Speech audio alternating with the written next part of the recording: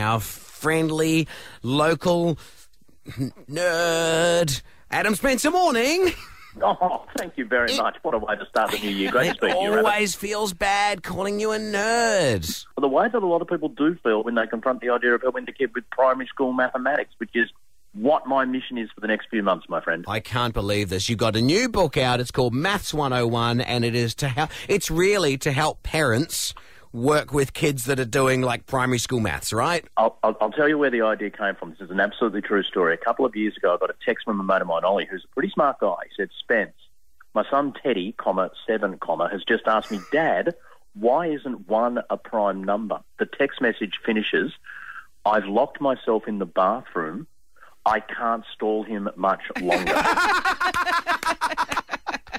And that's when I realised there was a world of pain out there. And people confronted this, didn't they, during the whole homeschooling thing? Yep. Yeah. It's not hard to, you get to 5th grade mathematics, and unless you've done it for a while, how do you add fractions together? How do Roman numerals work? What on earth is a hectare? That sort of stuff.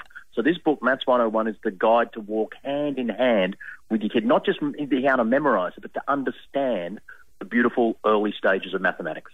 Beautiful. Hey, Adam, it's Gina here. I don't know if I wouldn't put the word beautiful in front of the word maths. Oh, he does. I picture Adam's bedroom as just like the walls. It's like fractions written all over the walls or something. Yeah, it's just a big chalkboard. It's just one big chalkboard. I bet. Oh, Adam, I wish I knew about this when Jackie was in primary school, because by about year 4, I think I was done. Yeah, and that's true, and especially for mums, you see, because young girls think their mums are the perfect person. The moment mum says to her daughter, oh, maths, I was terrible, go and ask your dad, you're sending a message to your kid, you can be awful at maths and still be the best person in the world. Mums really have to hang in there. Even if you're saying, great question, let's look at it after dinner, then you race off, grab a copy of Maths 101 off the shelf, quickly look it up. Because if you go on the journey with them, honestly, that sense of discovery when you go back and work out how do you add fractions together with your kid can actually be quite magical. Yeah, look, there were times. So you know, Jordan, Jay's in year 12 now.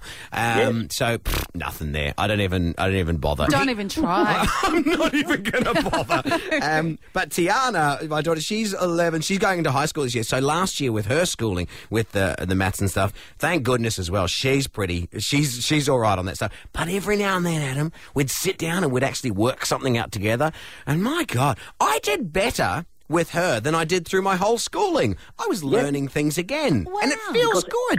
Because there's a bit of parental pride on the line. And my book does 2 things. It goes through all the stuff that's actually on the curriculum, but it also asks some of those deeper questions. The kids will just hit you with, how big is infinity?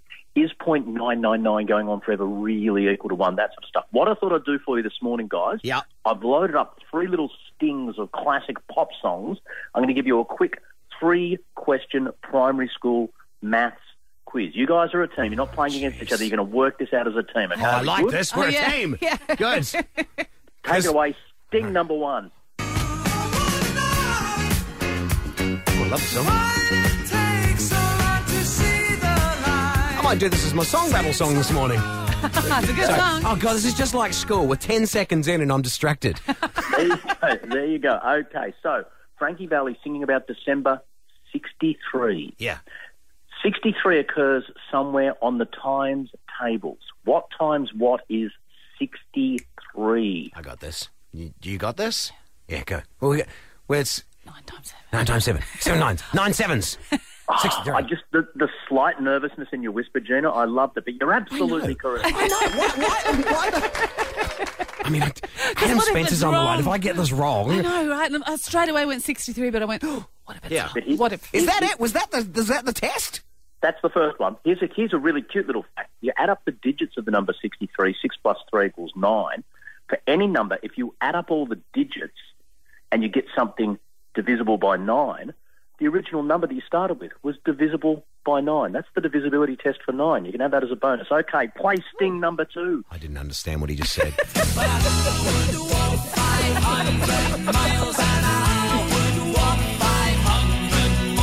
Talking Spanish. I didn't understand the language.